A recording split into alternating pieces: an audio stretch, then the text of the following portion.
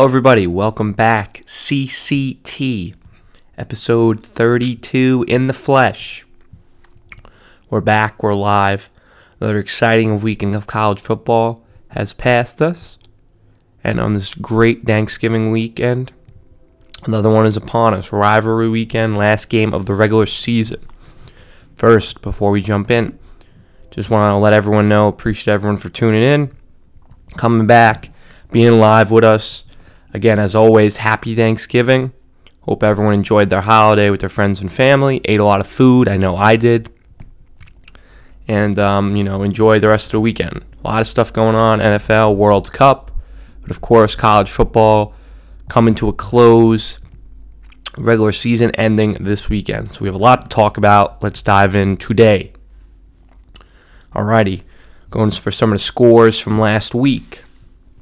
We had TCU, the Horned Frogs, squeak out a nail-biter against the Baylor Bears. TCU ranked 4 in the nation, improved to 11-0. Baylor fell to 6-5. TCU won 29-28 on a last-second field goal. Pretty much towards the end of the game, TCU got the ball back, drove down the field, and the end of the game, they ran a couple plays in the red zone, and instead of spiking the ball, they spiked it on second down. They went for a play on third down.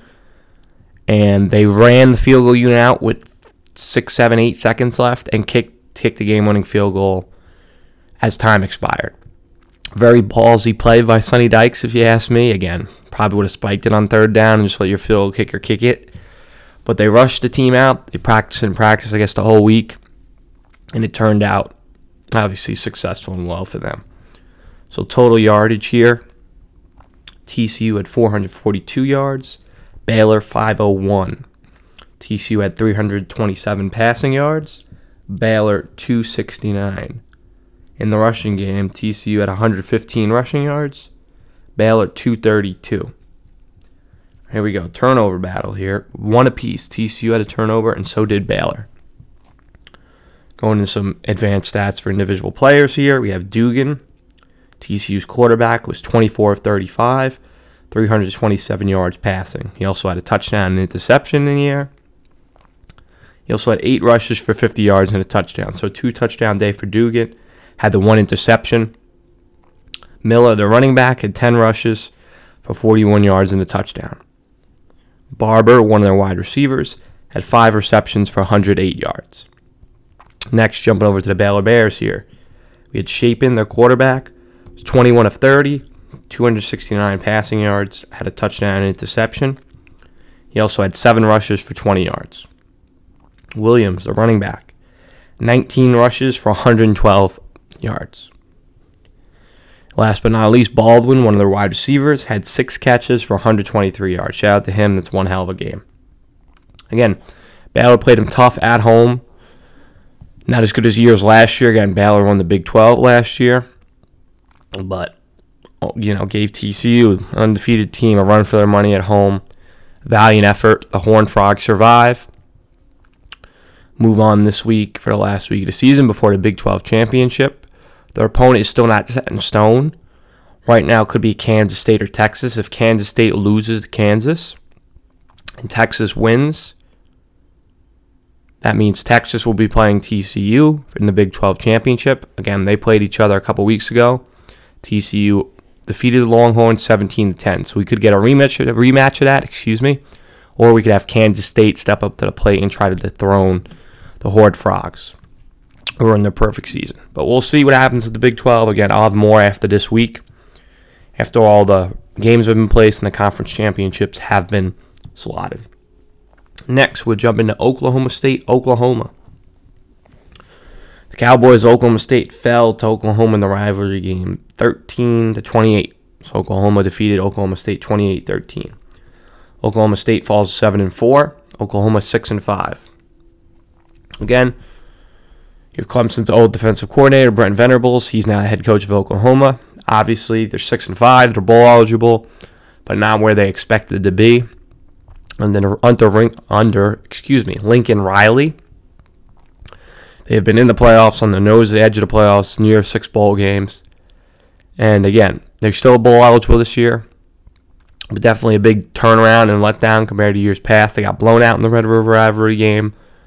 Lost big games this year again. Beat their rival in Oklahoma State, which is something, but definitely not a year that the Sooners were expecting under Brent Venables. So going to some yardage here, Oklahoma State had 484 total yards. Oklahoma 434. Oklahoma State had 381 passing yards. Oklahoma 259. Oklahoma State had 103 rushing yards. Oklahoma 175. Key stat here, yes, is Chew turnovers. Oklahoma State had 4. Oklahoma had 2. Again, -2 in a turnover game. Definitely going to hurt you. Sanders, Oklahoma State's quarterback, was 36 of 67, 381 yards, a touchdown and 4 interceptions. It's a tough game for Sanders there. He had 17 rushes for 42 yards.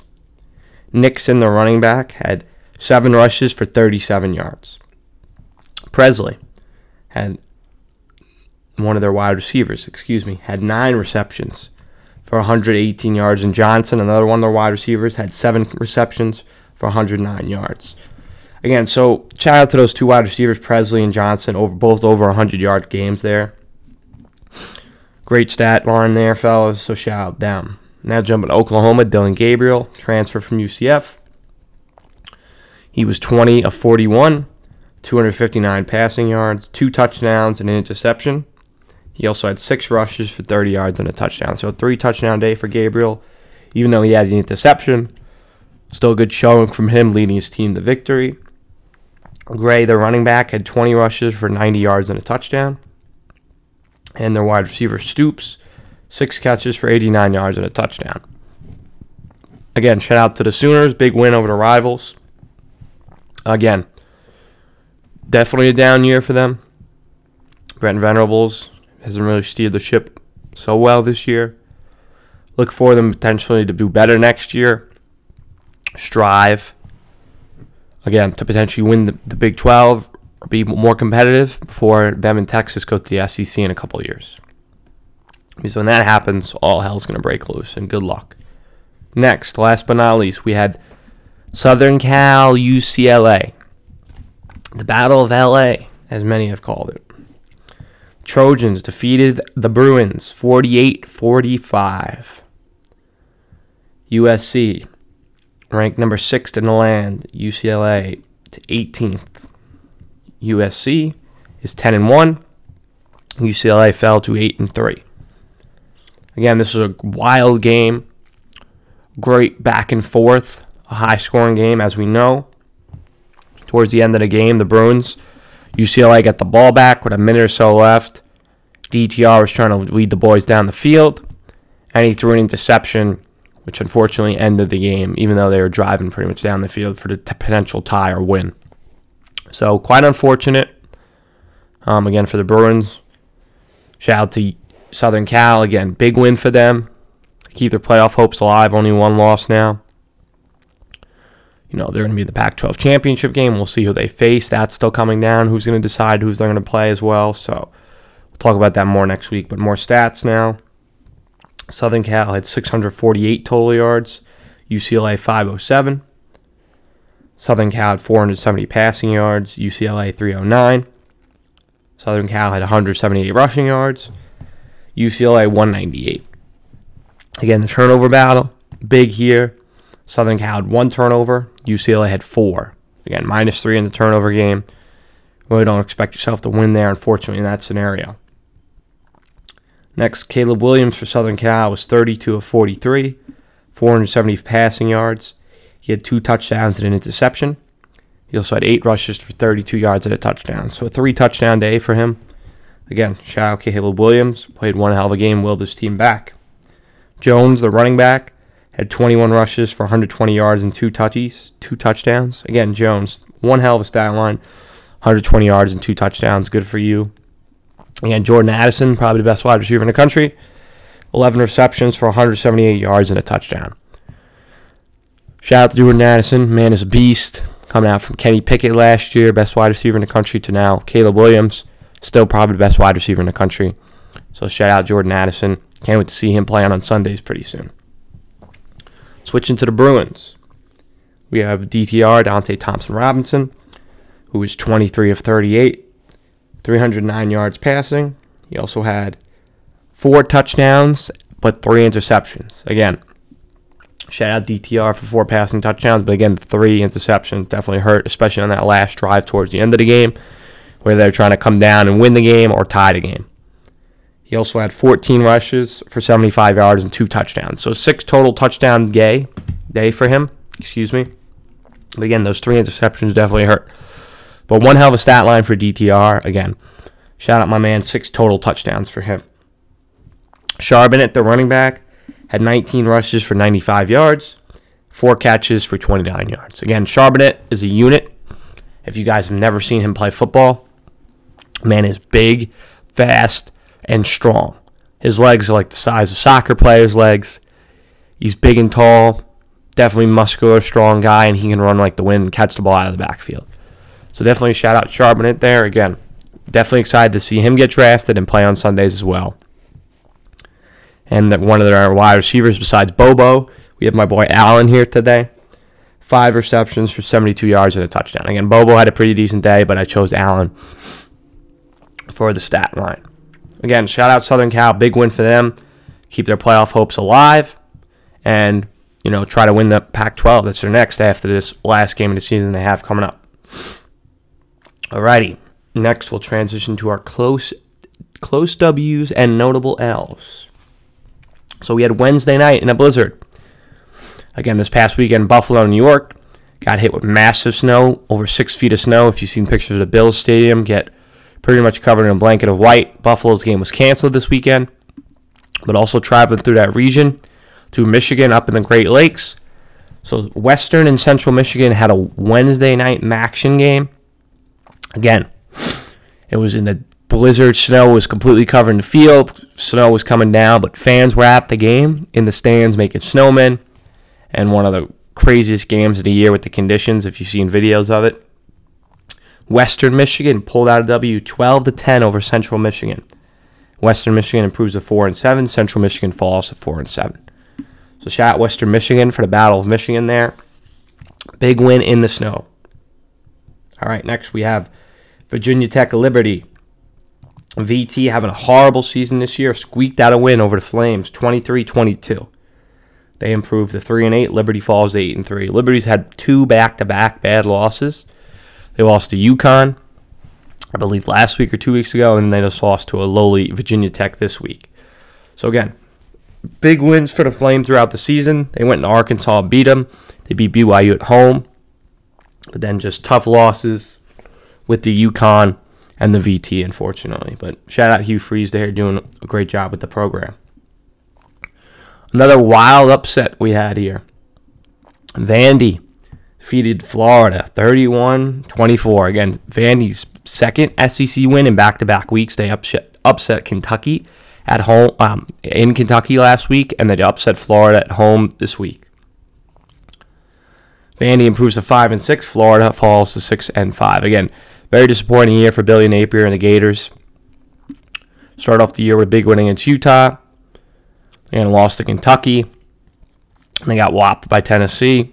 So not exciting year that Gator fans were expecting. They got a big game this week against Florida State. We'll see how they do. Vandy, one more game and they're going bowling. And they have 2 SEC wins. Snapped that 26-game losing streak in the SEC last week. Another win this week. Go Vandy. Hopefully they win their last game and they go bowling. That would be really exciting. Next, we have Illinois and Michigan. The Fighting Illini took the Wolverines down to the wire. Michigan squeaked out a win 19-17 over Illinois. Michigan, the third-ranked team in the nation, improved 11-0. Illinois fell to 7-4.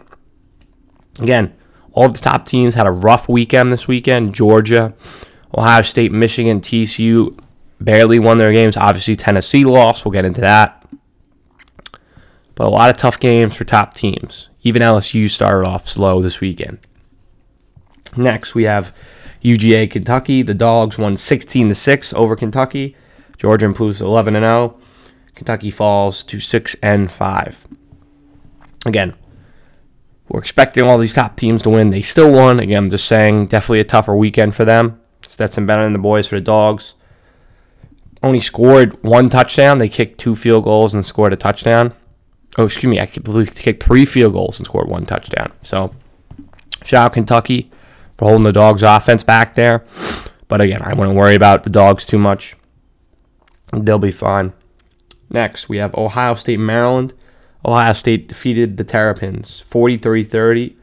The second-ranked team in the land improved to 11-0. Maryland falls to 6-5. Again, this game was a lot closer. Ohio State kicked a field goal to make it 36-30 with a minute or 2 remaining. And then on the ensuing possession, Maryland got the ball. Ohio State sacked him, and he fumbled. And they recovered, and then they scored a touchdown to make it 43. So, again, a lot closer. Came down to the wire, but, again, the Buckeyes took care of business there. Talia Tagovailoa to his brother. Hope he's okay. Again, big sack towards the end of the game where he fumbled. But he's been, one hell of a player in Maryland. I believe he's the all-time passing yard leader there now. But just wanted to shout out to him. And the Buckeyes got a big game against Michigan this week. We'll get into that later. Next, we have Utah, Oregon. Oregon defeated the Utes 2017. Oregon ranked 9th, improved to 9-2. Utah falls to 14, and they're ranked 14th, and their record falls to 8-3. Again, close game for Utah and Oregon. Again, Oregon with that bad loss against Georgia at the beginning of the year, and then their loss throughout the season. Again, Southern Cal. Tough losses for the Ducks there. But again, playoff hopes kind of died with that. And as well, I don't believe they lost to Southern Cal. Looked it up. And then Utah as well had that rough loss against Florida beginning of the season. Again, it kind of beat some good teams throughout the year. They did beat Southern Cal, so they're on Southern Cal's only loss. Versus, again, they also lost to UCLA and other teams. So again, tough look for Utah there. But again, still have one hell of a year, 8-3.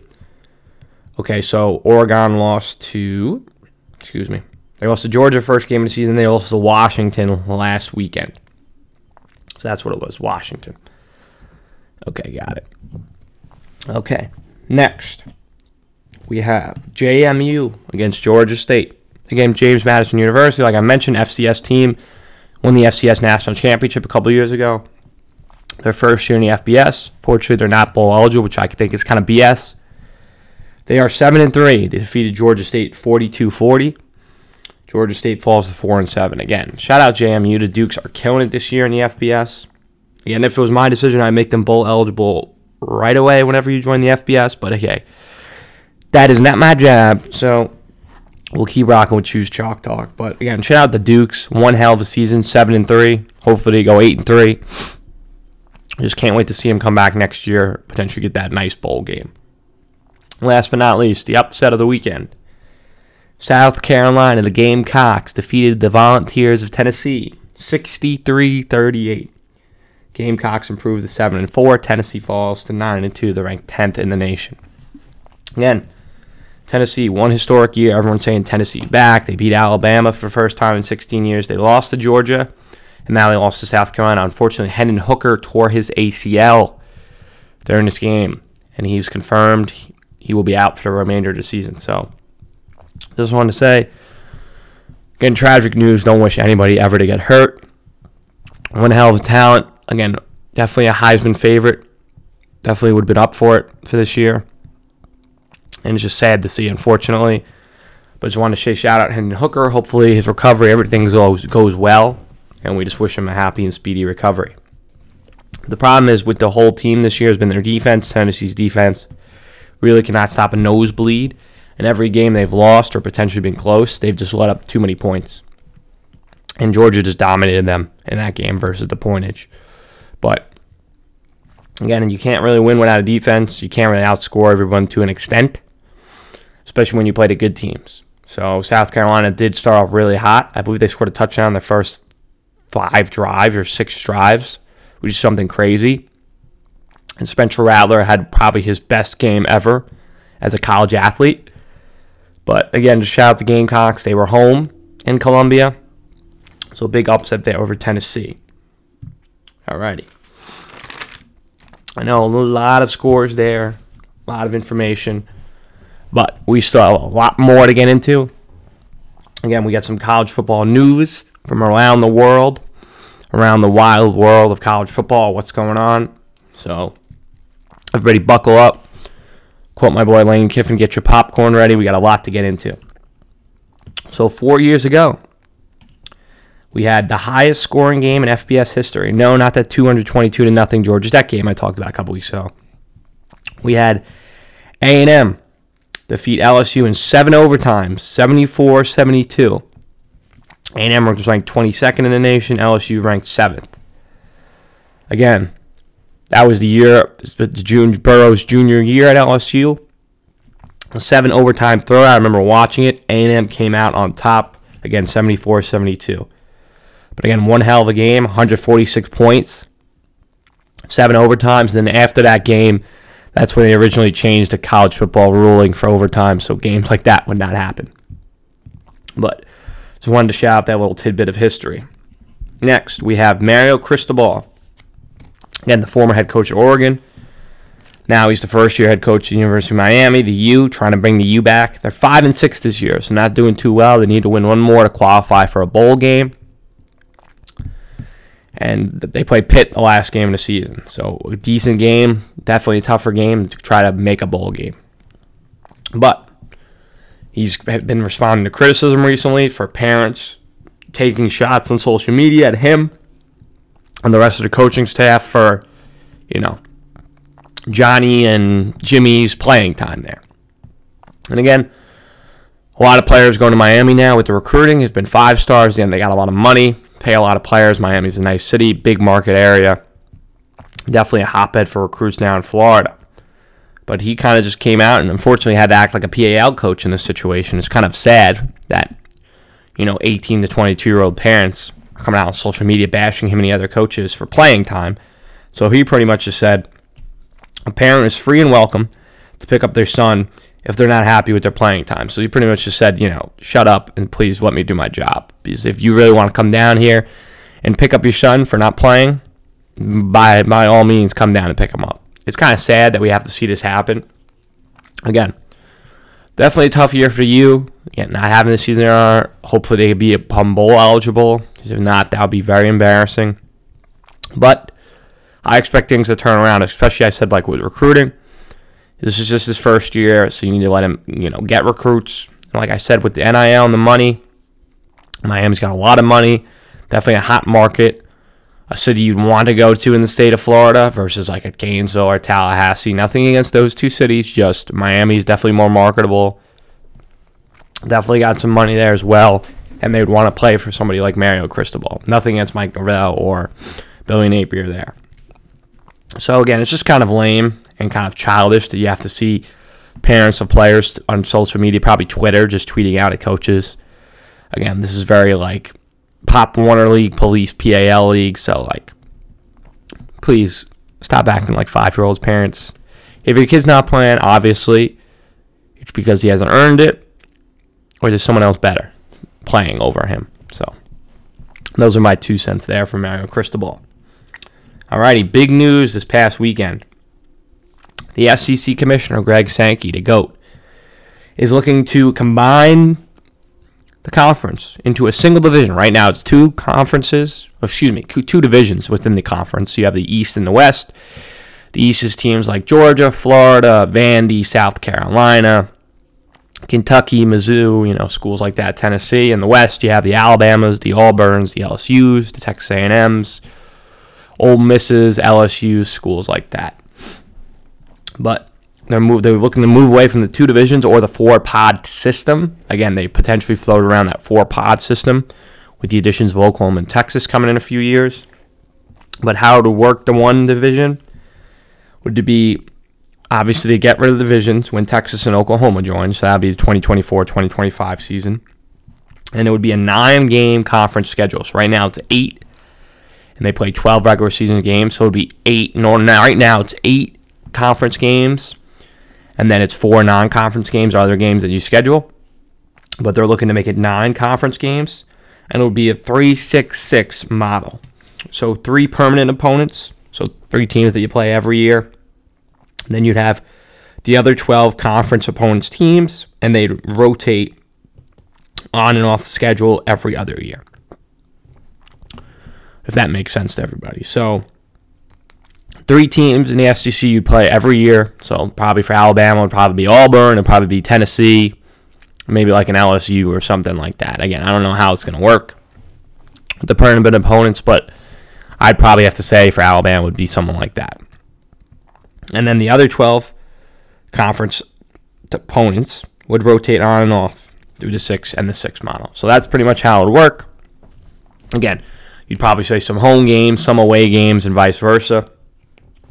And pretty much, again, to go into a little more detail, you play every SEC team every 2 seasons. So obviously those 6 games that I said that rotate on and off, obviously the 3 permanent opponents you'd play every year, but then those, the rest of the SEC you would play every other year. So you play 6 teams this year, and the next year you'd play the remaining 6 teams. However, it would break down.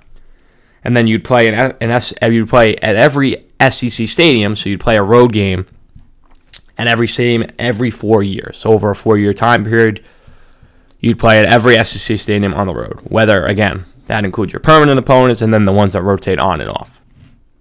So again, I know it's kind of confusing, but pretty much the basis of it is they're going from 2 divisions to 1. It would be a 9-game conference schedule, 3 permanent opponents, and then the 6 and the 6 would rotate. This year you'd play 6 teams. The next year you'd play the remaining 6 teams in the SEC. So that in 2 years you play everybody, and then every 4 years you'd play at every SEC stadium away. So that's the look for it. Again, that kind of makes a little more sense. So again, nothing is set in stone yet, but Greg Sankey said they're leaning towards that and are looking into it and getting away from the 2 divisions in the pod system. Because I originally thought when Texas and Oklahoma were going to join the SEC, I just thought they were going to add 1 to the East and 1 to the West to make it even. But I kind of get how Texas and Oklahoma are both kind of in the West, at least along the geographic lines of the SEC. So obviously you couldn't add both of them to the West, but I have heard people that said they want to take a team from the West and put them in the East, like an Auburn or someone like that. So, again, they're probably just going to go to the 1 division, which I just had to mention, but we'll see. There's a lot of other ways they can circumnavigate this as well. Alrighty. Tuscaloosa news here. We have former players have come to Nick Saban saying that current players don't play to the Bama standard. And, of course, Saban responded to that when players would come up to him. And he would say, it hurts his heart that anybody that's ever played here would think that anybody on the team isn't playing to that culture and standard. It breaks my heart because I'm responsible for that. Again, as we know, Alabama has had a very rough year. 2 losses before the Auburn game, something that hasn't happened since 2010 for Alabama. Again, close losses to Tennessee and LSU. One with the game-winning field goal as time expired, and then one in overtime by 1 point. So 4 points total in their losses this year they lost by. But if you looked at Alabama, they're very undisciplined, lost that physical, fearful touch, and they just look, very skittish. And they have people dropping passes, getting torched on defense. Again, the offense defense coordinators need to go. That's number 1. But, as a former player under Nick Saban, winning national championship, playing up to that Alabama standard, you could definitely look at it and just say, hey, this isn't what it used to be. And, of course, Saban takes that to heart because, like you said, he's the one responsible for that. It's his team, his culture, his machine, his motivation. So he needs to dial that back in or get his players on board with that sentiment and message if they want to become, dominant as prior Alabama teams. And I'm not saying they can't. And I'm definitely not saying the dynasty is over because that's just BS if you ask me. The dynasty will not be over. Alabama will be relevant as long as Nick Saban is there. That's just a fact. Whether they lose 2 games during the season, whether they go undefeated, they will always be relevant when Nick Saban is the coach there. But I could definitely see where these players are coming from. Again, it's kind of just hard looking back and saying, hey, well, we did this, we did that, and these guys are kind of just not buying in, doing the same things that we did. But I can see a point as well, because you just look at this Alabama team and you say, that ain't it. that ain't it, Chief. That definitely is not what the Alabama standard and culture is up to and what we hold ourselves to. So, again, we'll see what Saban does in the offseason. Again, once the season's over, after the bowl games and everything, whether they get rid of both O'Brien and Golding, their offensive defensive coordinators, I damn hope so. And hopefully they lock that team back in and have them come back strong for next year. Alrighty, UVA running back Mike Collins. He was a survivor of the shooting at UVA again a couple weeks ago. Unfortunate, bad circumstance again that happened. But just wanted to go a little bit about him. He ran off the bus and tried to help his teammates. And he faced the shooter. Again, turns back to him and got shot in the back, unfortunately. But, he saved a couple of his teammates' lives. And I just wanted to shout out that heroic gesture by him. He's in the hospital. He's recovering. He survived, which is great. Again, unfortunately, those 3 members of the UVA team lost their lives in that shooting. But just wanted to shout out Mike Collins for, saving a couple of his classmates, facing the shooter, and just being a hero, honestly. And, I'm glad he's recovering, doing well. Pray for, a speedy recovery, him back up and out of the hospital very soon. But just wanted to shout that out, that, brave and heroic gesture by him. So, Mike Collins, just shout out to you. All right. Staying on that topic, Virginia Tech and Liberty, in their game they had this weekend, again, Virginia canceled their last 2 games of the regular season.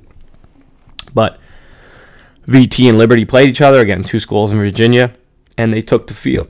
They took the field in their navy and orange colors. Obviously, VT rocking orange, Liberty rocking navy. So just wanted to shout out them 2 there. They did that, again, Virginia Strong in honor of Liddell Davis Jr., Devin Chandler, and Deshaun Perry. Again, the 3 UVA players who died in the shooting. But just, again, shout out VT and Liberty. Obviously, orange and navy is the colors that UV wear as well. So, just wanted to shout out them. Alrighty, we have recruiting trouble. We have UF has withdrawn the quarterback commit Marcus Stokes scholarship offer after a video of him emerged of him rapping and stating a racial slur. So this is Mr. Marcus Stokes' statement. He said, I was in my car listening to rap music, rapping along to the words, and posted a video of it on social media. I deeply apologize for the words in that song that I chose to say. It was hurtful and offensive to many people, and I regret that. I fully accept the consequences for my actions and respect the University of Florida's decision to withdraw my scholarship offer to play football. My intentions was to never hurt anybody, and I recognize that even when going along with a song, my words still carry a lot of weight. I will strive to be better and to become the best version of myself both on and off the field. I know that learning from my mistakes is a first important step. Marcus Stokes. So again, we just have to be very conscious and aware of what we do, especially with social media and especially everything going on. Again, the Marcus Stokes was a 4-star. Again, recruit given a scholarship to go to the University of Florida. But that video came out on social media of him rapping. And obviously the rest is history. So, again, just be very careful on social media. Everything is very publicized and televised. And again, don't say anything or do anything that could be determined as hurtful or hateful towards anybody. Again, it might not be towards you, and it might just be singing a song or going along with a song, but that still can have consequences for other people. And it's just sad to see that happen. So, a 4-star recruit, I believe, is from Ponte Vedra, which is very close to me and Jax, a little south. And again, you just hate to see it. But, again, actions have consequences, and he respects them. It looks like, he's taking it very well, understands what he did wrong, and he's just looking to be better and become a better person. All right, next we have the FCS playoffs. Yes, everybody. We talk about the FCS here. The FCS playoffs is set. With the FCS, it's a 24-team bracket. I believe the top 2 in every conference, the top couple teams, so it'd be 2, 4, 6, 8. The top 8 teams get a bye. and then the other remaining teams play. So the other teams play. So it'll be 2-2, 2-2. So 4-4, yeah. So pretty much, again, I could explain the bracket really, but kind of how I just said it. 24 teams, top 8 teams get a bye the first round, and the remaining teams play, and then so on and so forth. The national championship for the FCS is January 8th at 2 p.m. Eastern on ABC. Definitely be tuning in there to see what happens. Again, North Dakota State has been running away with the title the past couple of years, besides when JMU won a couple of years ago. I think North Dakota State won like 7 of the last 8 or something like that. So definitely dynasty, you can say there. But the Buffalo have been doing up there, the Bison, excuse me. But some of it's familiar face teams that we have in it. You have South Dakota State, the Jackrabbits, North Dakota State, Samford, shout out Alabama there, Montana State, Elon, Holy Cross, Delaware, UNH, unfortunately not New Haven, sorry Dave Johnson, University of New Hampshire, William and Mary, and then you have another school that I didn't hear of, I never even heard of, excuse me, and I did a little research. We have UIW, so the University of Incarnate Wood, right outside San Antonio, Texas, so shout out to all my friends from San Antonio. UIW is in the FCS playoff, so whether you root for them or not, cool to see another new team in there. So again, January 8th, 2 p.m. Eastern on ABC. Definitely I'll be tuning in, paying attention to the FCS Natty right before the actual Natty. So shout out the FCS there. Alrighty. Next, we have primetime Deion Sanders. Again, mentioned could potentially fill the Auburn or Georgia Tech slots because, again, he flew into Atlanta recently, potentially to go have a meeting with Georgia Tech and Auburn. But he's in talks currently with Colorado and USF, University of South Florida, to fill their head coaching vacancies. Again, Colorado out west. They're in the Pac-12. And then you have USF, which is in the AAC, I believe. And again, still D1 jobs, not really big schools. But again, Florida, hotbed for recruiting. Again, Deion will definitely get recruits to go there. Colorado, with the atrocious year that they have, definitely turn stuff around out there. And again, out west, you can recruit all the kids from California, different states out there as well. Colorado, Utah, Washington, Oregon, all the states out there. So we'll see again. It'll be crazy to see primetime go to a school like Auburn or USF or Colorado or even Georgia Tech. So again, I love what he's done at Jackson State. They're 11-0, I believe, for the first time in history. He has them playing really well. And again, like I said, all the intangibles, too, of being a great gentleman in the classroom, being a great human individual is something I really love and what I see from Deion Sanders. So Michigan's Blake Corum, running back up for the Heisman this year, has used his NIL money to donate turkeys for Thanksgiving to Ypsilanti. Again, probably saying that wrong. Ypsilanti is right outside Ann Arbor, close to Detroit and Michigan. And this is the second straight year in a row a video, came out of him donating turkeys and giving turkeys away to people at their houses. So again, shout out Blake Corum, standout guy, one hell of a job. Got one hell of a game this weekend as well. But just wanted to shout him out off the field of what he's doing and just giving back to community on Thanksgiving. So shout out Blake Corum there. Navy. The Navy has dropped astronaut-themed uniforms, kind of following suit with the UCF here. Must be AAC likes a lot of space unis. They have on the one side of the helmet NASA, and they have an astronaut on the other side. Again, must have followed UCF. That meme of taking a test and the guy looking at your notes and then looking away. That's what Navy probably did there. But again, shout out Navy. It's a very cool uniform if you haven't seen it. And as talked about last week with the Michigan State-Michigan brawl in the tunnel, we have action being served here. The police department of Michigan have stated that 7 Michigan State players are being charged, and 1 is facing a felony charge for assault of the 2 Michigan players in the tunnel that day. Again, you look at what happened. You look at the video. Very crazy. Unacceptable. We went into it, dove into it. But now you're actually seeing consequences for those actions. And again, totally just. One of the players is facing a felony charge for assault. The other 7 are just being charged. So again, It's unfortunate that it happened, but of course, it is deserved. And if you assault somebody and you beat somebody up and you fight somebody, there are going to be consequences for your actions. Obviously, if you don't do it on the field to play football, even if you do it on the field to play football, there'll still be consequences for your actions. Next, Jimbo Fisher. Obviously, him and Texas A&M have not had a good season at all this year. Very disappointing, very underwhelming for Texas A&M this year. So the answer is, so what are you going to do? What are you going to do if you're Texas A&M? Jimbo Fisher is an $85 million buyout, which is a lot of money. But they have a lot of oil money in Texas and Texas A&M. But there is a wiggle out if you think about it. And again, this is all just possible scenarios. But if there were recruiting violations that were found to be committed, they could void his buyout.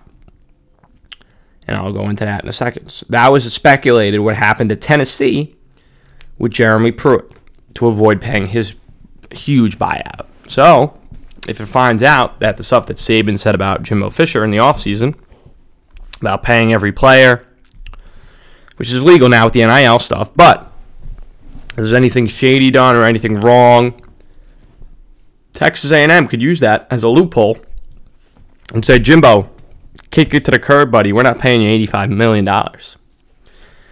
And that would be potentially a best-case scenario for them.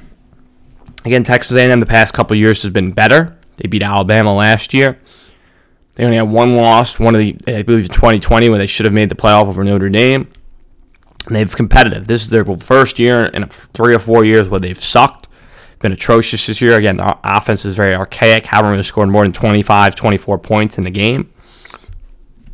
But if Texas A&M wants out of it, there's their potential solution. Use the model from Tennessee. I'm not saying it's right, but obviously, if there's been, different rules and laws that have been, committed egregiously and wrongly, then there's your way to get out of it. So definitely Texas A&M. See what the deal is there. And we'll see what happens as the season keeps going on for them. Again, not having a good year. Have a losing record this year. Will not be bowling, but it's very unfortunate. Again, Aggies need to get their shit together. All right. This is the first time since 2006 that Ohio State and Michigan are both 11-0 for the game this weekend. Again, Ohio State will be playing Michigan. It is in the Shoe in Columbus, both 11-0 since 2006. And all-time, Michigan leads the series 59-51 and 6 draws. Again, Wolverines lead it by 8 wins. But again, Ohio State is definitely, in the prior years, have been coming back. Again, Michigan beat Ohio State for the first time under Jim Harbaugh. So 6 or 7 years. But Ohio State definitely looks willing and rearing to get revenge for that game from last year. Now to go into a little bit of, just a little bit of different information and stuff you probably knew, but definitely didn't know about Michigan, Ohio State. They are 2 of the 13 teams that use helmet decal reward systems in college football. As you know, Ohio State always has those Buckeye leaves in the helmet. You'll see those. And then Michigan, besides the wings, they have those individual stickers that they see on the sides of their helmet as well. So, going a little bit about them. One of my friends sent me a great article about this, so that's why I'm going to go into it a little bit. So, the Buckeye leaves are awarded for team, unit, or individual on-field accomplishments for the season. So, if C.J. Stroud throws a touchdown, if the offensive line don't give up a sack, if JT Tuimoloau gets a sack, stuff like that. Now, Michigan stickers have a unique image for each accomplishment, and they accrue year over year. So let's say last year we beat Ohio State. So all the players in the Michigan team will get that sticker, and that will stay on their helmet, including this year. So obviously Ohio State is more of an individual season, while Michigan accrues over your time there.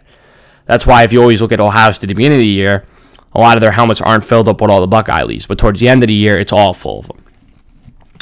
So going back a little history here, Woody Hayes started the Buckeye leaf sticker tradition at Ohio State in 1967. And then Bo Schembechler, sorry for butchering your name there, he brought it to Michigan in 1969, but he originally first had it at Miami, Ohio, where he was the coach prior. And then Woody Hayes and Schembechler had brutal 10 years of fighting and battling in the game between Michigan and Ohio State. In 1995, stickers ended at Michigan when Lloyd Carr became the head coach, and Harbaugh, who played at Michigan, had the stickers in the 80s and 90s. He brought them back in 2015 when he became the head coach there. From 1995, so 20 years, to 2015, Michigan had no stickers, and now Harbaugh brought it back. Again, I know they played 11 games this year, but with the recent statistics they had, so through 10 games this year, Ohio State has given out 4,438 stickers so far this year. Now, at Michigan, switching up gears here, 3 stickers that every player gets for making a team. You get the equality, the Title IX, which is equality, again, and stuff against sexual assault and sexual harassment and stuff like that, and then your hometown area code. And there's also another sticker, which I thought was very neat, from a player that is called, that is given out to players, that's called TED, which stands for There Every Day. And you get that sticker by participating in every spring and fall practice. So that's kind of like workhorse one. You're always there, always showing up on time, so TED. And different individual achievements for players this year, you have Stroud has 100 Buckeye leave stickers through 10 games. And on defense, the most is JT Tuimoloau, again, the DN, 74 Buckeye leaves throughout 10 games. And going back to Michigan with the area codes here, you have 9 out of 12 Michigan State area codes are represented on the team. 248 is the code for the metro area north of Detroit, is the one that's most represented. And there's 21 players with area codes from New York, New Jersey, Connecticut, Pennsylvania, Massachusetts, the Northeast. And there's also a player from Canada and originally from Germany that have their area codes on their helmet, which I thought was really neat. So again, now it's just a little bit into the whole stickers and different tidbits of information for those teams. Again, I know the rivalry is very historic. We're going to have another great game this weekend, 11-0 versus 11-0. I think next weekend I'll go more a little bit into the rivalry, but I just want to give everyone a little bit of background and different information on the stickers and the helmet decals and who started it, when did it start. Just a little background information there, because that's one of the cool features that, again, if anybody's seen those two teams play, features that they have, especially Ohio State, they're very iconic for that on their helmets. But now, transitioning to the games of the week. Again, I was 3 of 6 on picks last weekend. Fortunately, not too good of a picking game for me. I picked TCU, they beat Baylor. I picked Georgia, they beat Kentucky. I picked Clemson, they beat Miami, but picked Oklahoma State, they lost to Oklahoma. I picked UCLA, they lost to Southern Cal. I picked Utah, they lost to Oregon. So now this week, we'll try again. We have Baylor against Texas. Texas is home, ranked 23rd in the nation at 7-4. Baylor 6-5. That game is 12 p.m. on ESPN and DirecTV. That game is today, so in a couple hours, it will be on. Again, I'm going to Longhorns at home. If they win and Kansas State loses, they will be in the Big 12 championship. Again, Steve Sarkisian in his second year there. Again, love to see him do well, be successful. Also, love to see Texas get some revenge and potentially beat TCU for that loss a couple weeks ago in Austin. But they also need help from Kansas to beat Kansas State.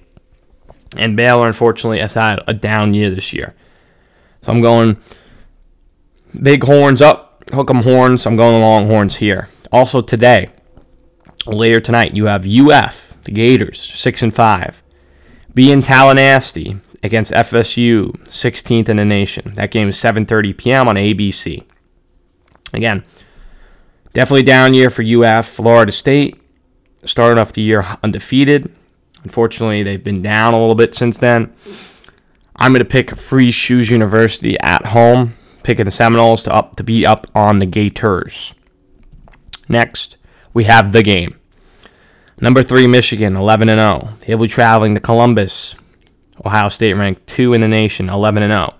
Game will be in the Shoe, 12 p.m. on Fox. This is Saturday now. Again, College Game Day, big noon kickoff will be there. An exciting scene in Columbus. Haven't seen this in 16 years, since 2006. Both teams undefeated. So one hell of a game, 12 p.m. Again, all these Eastern time on Fox. I'm picking Ohio State. Again, I know it happened last year.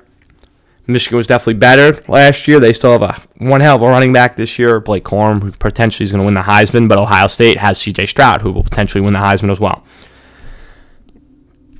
Excuse me. Also, the game is home. Ohio State and those fans in the shoe will be going nuts. So I think the Buckeyes take it in Columbus. Next, we have Auburn, Bama, the Iron Bowl. Auburn, 5-6, will be traveling to Tuscaloosa. Alabama, who's 7th in the nation, 9-2. That game is 3:30 p.m. on CBS on Saturday. Again, I'm taking the Tide all the way. Roll Tide. Taking them. Auburn has really not had a good year. Fired Brian Harsin. They have Cadillac Williams as their head coach. Has been doing one hell of a job. But just shout out the Tide. They'll take care of business at home in Tuscaloosa. Next, we have Notre Dame, ranked 15th in the nation, 8-3. Again, shout out Marcus Freeman. Have had some bad losses this year, but definitely turned the team around against number 6 Southern Cal, who are 10-1. They are home. That game will be played at the LA Coliseum. And again, that game is 7:30 p.m. on ABC. Again, Notre Dame has been hot, upsetting Clemson a couple weekends ago. Southern Cal also is fighting for their lives to potentially make the playoffs. They got to win the Pac-12 as well. So I'm taking the Trojans here. They have to fight and, survive to live on. So I'm taking Southern Cal over Notre Dame. And last but not least, we have Oregon State. So we have the Ducks against the Beavers. Oregon ranked 9th in the nation at 9-2. We'll be traveling to Oregon State, who are ranked 21 in the nation at 8-3. That game is 3:30 p.m. on ABC. Again, this is a toss-up. I was thinking of taking the Beavers with the upset, but again, I know Bo Nix and that Oregon team is on a mission. Again, they're not going to make the playoffs this year. Potentially compete for a Pac-12 championship. We still have to see how it shakes out. Or, make a New Year's Six bowl game. So I'm picking the Ducks here over the Beavers. So I have Texas over Baylor. I have FSU over UF. I have Ohio State over Michigan. I have Bama over Auburn. I have Southern Cal over Notre Dame. And I have Oregon over Oregon State. Again, the Texas, Baylor, and Florida State games are today, Friday. The remaining games are tomorrow on Saturday. So just want to clear that out there. Alrighty. Now we have what everyone's been waiting for here. One of the most exciting things Choose Chalk Talk has ever done. As many know, I went to Clemson this past weekend. Shout out my boy Snakis, Salt, and Mike. We all went down and converged and met up with Snakis. Had one hell of a time. Watched them beat the piss out of Miami. Clemson defeated Miami 40-10. Again, improved that Tiger winning streak to 46 or 47 straight home wins, which is up there, almost close to Nebraska. Nebraska has the record, I believe. So shout out the Tigers there. But as I mentioned before, I did a little college and college football interview style. So I went up to different students of the great architecture program in the student body of Clemson, University of Clemson. So again, I'm no audio editor, but I tried to make this the best sounding it did. So this was at the tailgate before the game. And wanted to get some opinions for the Clemson fans, the students, about what's going on this year, how do they feel, and just whatever else they wanted to talk about. Also, this weekend when I was in Clemson, I met Doug Peterson, which is kind of random, but at a bar before the tailgate, me and my friends went out, and he was sitting at the table behind us, and me and my buddies kind of put together the clues of, hey, that guy kind of looks like Doug Peterson. So I looked, the Jags had a bye, so it works. And we kept looking at him. My buddy was bugging out. He looked up a picture of him, was like, that has to be him. He had a gold watch with a teal face on it. And my buddy found a picture of him with that. So after a while, I was like, all right, I'm going to go over and talk to him. So he was by himself for a second, and I leaned over the table, turned around, and I said, hey, are you Doug Peterson? And he said, yes, I am. And I was like, holy shit. I was like, I'm from Jacksonville. Like, I thanked him for, what he's done with the team this year, even though the record doesn't show it. Definitely been more competitive. And, I shook his hand, and he thanked me, and I just told him, have a good rest of your day. And he said, you too. And I went back to the table. It's just so random. Some random bar in Clemson at the random time, the random weekend. But then we also Googled, he has a son that goes to the University of Clemson, so that kind of might have tied in it. But shout out, Dougie P, Doug Peterson. I shook the hand of a Super Bowl champ as well that weekend. So overall, one hell of a weekend. We got some interviews, got to hang out with my buddies, good food, and I got to watch a good game and meet, Super Bowl champ, the Philadelphia Eagles. So shout out that. And we'll transition here to the interviews. Hope everyone enjoys. As always, afterwards, I'm probably just going to cut it. So I just want to say, everyone be safe, be well, and hopefully everyone enjoys this. So thank you guys for another great week. Catch y'all next week for Conference Championship weekend and talking about this prior weekend. But love y'all, and let's jump into these interviews real quick. Alrighty, who am I here with today on this beautiful day? Diana. Kat. All right, where are we, ladies? We are in Clemson, South Carolina. Tiger Town. Okay, all right, perfect. So, now that we've acquainted with each other, what brought both of you to Clemson, South Carolina? Grad school. Grad school, yes. Okay, that was electric. Can we get a little more detail here? What type of grad school? Top 20 architecture schools in the country. Okay. Is that the same for you, Diana? Indeed it is. Okay, beautiful, beautiful. So we're in Tiger Town, Clemson, obviously, historically great football program. If you had to rate Clemson's season so far this year, 1 to 10, decimals included, we're about all those, round numbers, all those types of decimals and stuff like that. What would you say their season is this year and why? I'm going 6-8 because every single time they played a good team, said good team gets absolutely destroyed weeks later by a nobody team. Mm-hmm. And they always play them super close. You can't be playing these teams that cannot keep a schedule close every week. Facts. I would say probably a solid 7.01. Okay, wow. For the same reasons. Okay. It was like we played NC State, Syracuse, we beat them, but then we got demolished by Notre Dame, which shouldn't have happened, but it did. So that is tough. So sad. Alrighty, ladies. Now, I know both of you originally went to the University of Georgia, right? Yeah, go Dogs! Oh, wow. Okay. Are you guys going to bark at me? Go. Go Dogs! Wow. I'm very scared. And as you know, I'm an Alabama alumni. I went there. What would you say to an Alabama fan? Since both, A, you go to Clemson, and B, you both went to Georgia. Just lay something on me here. How did that loss against Tennessee feel? Because we beat them, so... Wow. I have two statements. One, Tyler Simmons was indeed onside, and you have a fraudulent natty champ. And two, the dynasty is dead. Wow. Okay. You're here first, ladies and gentlemen. Thank you. Alrighty. I am here with... Alex Leonard. Okay, Alex, I heard it's your birthday today. It is. 24 feels great. So happy birthday, my friend. Thank you. So what brought you to Clemson, South Carolina? Where are you originally from? Oh, so I'm from North Carolina, like central North Carolina, Okay. but my mom and my grandfather and my great-grandfather all came to Clemson. So your lineage. Yes, yeah, and they paid me a lot of money to come to grad school, so I can't complain. So no NC State, UNC, Oh, Duke, no, none of that? no, that was, I wanted to leave a little bit, so I went to undergrad in Virginia. Where in Virginia? Virginia Wesleyan, it was in Virginia Beach. Okay, very nice, very nice. Yeah. Now, so obviously Clemson, very big historic football school, past couple years, great. Strong new dynasty. Exactly. If you had to rate their season 1 to 10 this year, what would it be and why? I'm going to say a 6. Okay. As much as we've only lost one game, Notre Dame at home is always brutal. Couple scares here and there, the Syracuse game, Wake Forest, but DJ's come a long way. Hopefully we have some opinions in Cade. I'm hesitant that we rely so much on Will Shipley. Okay. But at the same time, he's phenomenal and he's a good backup. I agree with you. So hopefully the new incoming class, Dabo just doesn't recruit 5 stars like some of the other schools do.